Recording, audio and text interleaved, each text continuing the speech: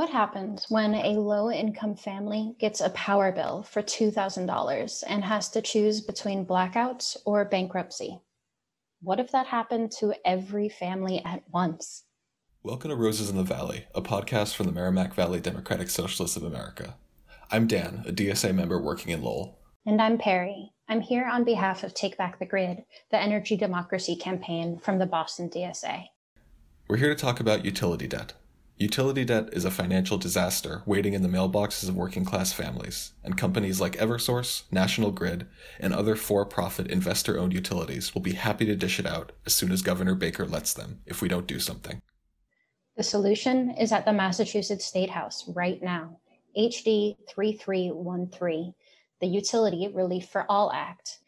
It isn't just important legislation to prevent financial suffering. It's also a critical opportunity to start decommodifying our energy supply and regain public control over profit-seeking utilities like National Grid and Eversource. We see these efforts as fundamental to making a Green New Deal a reality. When the pandemic hit in March 2020, many families fell behind on their bills. For a time, the unemployment rate was higher in Massachusetts than any other state in the country, and what insufficient government stimulus there has been came slowly. Partly as a result, approximately 1 in 5 households in the Commonwealth owe around $2,000 on their gas and electric bills. Enormous numbers of ratepayers chose to sacrifice their power and gas bills for other expenses like food and shelter during the pandemic. States across the country, meanwhile, banned utilities from cutting off energy for non-payment. But those state moratoria are ending now. Massachusetts' ban runs out on July 1st, and according to an estimate from the National Consumer Law Center, residential customers owed over $660 million across Massachusetts just as of last November, and that number is still rising. Today, the majority of options for these families is either mutual aid groups whose resources have worn thin over the pandemic, or programs run or supported by the utilities themselves, known as area ridge management plans. You're probably guessing those plans are a bureaucratic nightmare, and you're right. They're hard to find information about. They only apply to people in a narrow income bracket. They only forgive part of your debts, and anyone who does get into the program but makes a late or incomplete payment gets booted right out again. They're totally inadequate and really just serve to solidify power companies' control over their customers. What we need is a public solution that prevents utility companies from preying on working-class families for profit. HD 3313 is the solution.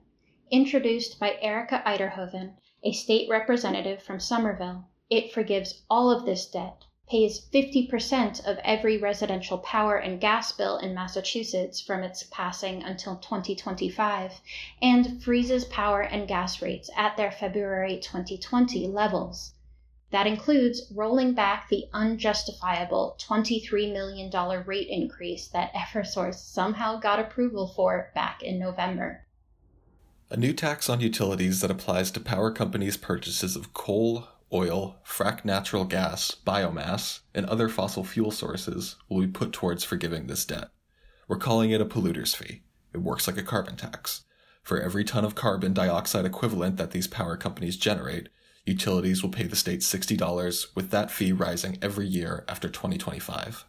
But unlike a conventional carbon tax, which would be tacked onto the price of consumer goods like gasoline, the polluter's fee is paid by the utilities and based on the sale of electricity or natural gas, whose prices will be frozen. So the utilities can't claw that cost back from us. They have to either decarbonize their own energy supplies or pay the full cost. In the short term, this will create a generous fund for debt relief. In the long term, it'll either force utilities to move to green energy or create a surplus in the state fund, which itself will be used after 2025 for green energy projects. This bill is relevant for all Massachusetts ratepayers, but it's especially important for people in the Merrimack Valley, who are still suffering from the continued after effects of the 2018 Columbia gas explosions that killed one Valley resident and displaced several hundred families. In fall 2020, Attorney General Maura Healey moved forward on a settlement with Eversource, the company that took over Columbia Gas's assets. Part of this settlement states that Eversource will have the right to raise rates to account for the safety issues of the pipeline they're inheriting. You know, the pipeline that already exploded once. In other words, Eversource wants to, and may be allowed to, turn the costs of repairing the cause of the explosions into an opportunity to squeeze more money out of exactly those families whose lives they disrupted. Groundbreak Lawrence, the Conservation Law Foundation, and the Laborers International Union of North America all wrote statements that expressed concern about this deal between the state and Eversource. Merrimack Valley residents, including members of environmental justice organization Pueblo Verde, voiced their opposition to the deal. If the Utility Relief for All bill passes, it will be a strong first step in reducing the power that utilities have over their customers and put that power back where it belongs, the public. Power and gas are public goods, and they shouldn't be held hostage for profit. The pandemic-induced debt crisis makes this obvious. Capitalist power companies will use even a worldwide crisis as an excuse to pad their pockets with no regard to the families they will drive into bankruptcy. So, getting this bill into law is a process. The Massachusetts state legislature is a complex political body where bills often die for reasons unknown to the public. It's unnecessarily confusing and opaque, so we'll do our best to break it down for you. Right now, the Utility Relief for All bill in the Massachusetts State House has been introduced as a placeholder bill as the House Counsel reviews the text. You can see the draft of the bill's text at bit.ly/HD3313. That's bit.ly/HD3313. When the language is finalized, we expect it to go to the TUE committee. That's the Joint Committee on Telecommunications, Utilities, and Energy, which is composed of both state, House, and Senate members. The bill can gain co-sponsors for as long as it is in its first committee, and a hearing will eventually be held in that committee. After the hearing, the bill may be reported favorably from the committee, where members could vote for its passage, or sent to study, effectively killing the bill. If it is reported favorably, it still has a long way to go. Make no mistake, investor-owned utilities will fight this bill.